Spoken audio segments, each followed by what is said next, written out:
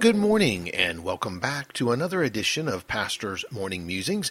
This is Pastor Jeff again this morning, and we will be musing in John's Gospel, chapter number 10. Starting in verse number 7. Then said Jesus unto them again, Verily, verily, I say unto you, I am the door of the sheep. All that ever came before me are thieves and robbers, but the sheep did not hear them. I am the door. By me, if any man enter in, he shall be saved, and shall go in and out, and find pasture.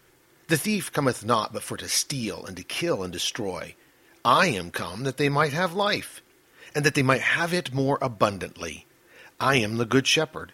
The good shepherd giveth his life for the sheep. Jesus started chapter number 10 speaking about the shepherd and the sheep, and also the porter of the sheep. The porter is the minister to the sheep on behalf of the shepherd. The sheep belong to the shepherd, and thus it is the porter's job to point the sheep to know the voice of the shepherd.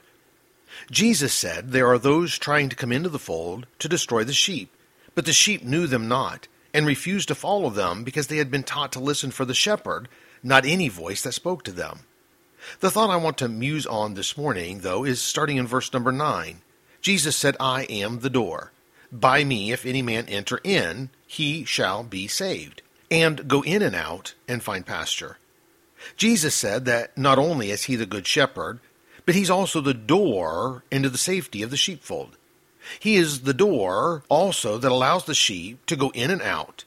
He will not open the door to any other than those who are his sheep, so that they can go in and out and find pasture.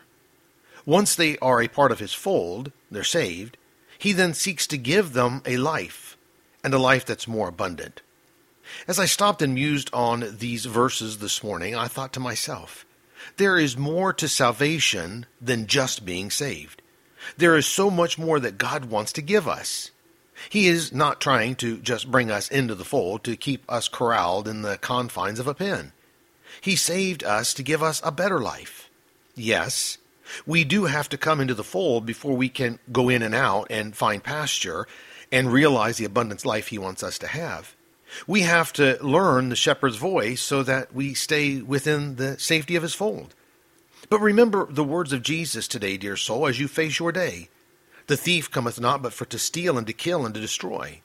I am come that they might have life, and that they might have it more abundantly. I am the good shepherd. The good shepherd giveth his life for the sheep.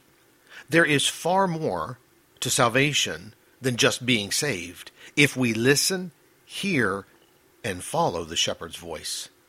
So let me leave you with this one last thought for today, to be good to all who come your way. For when you meet, maybe in difficulty seat,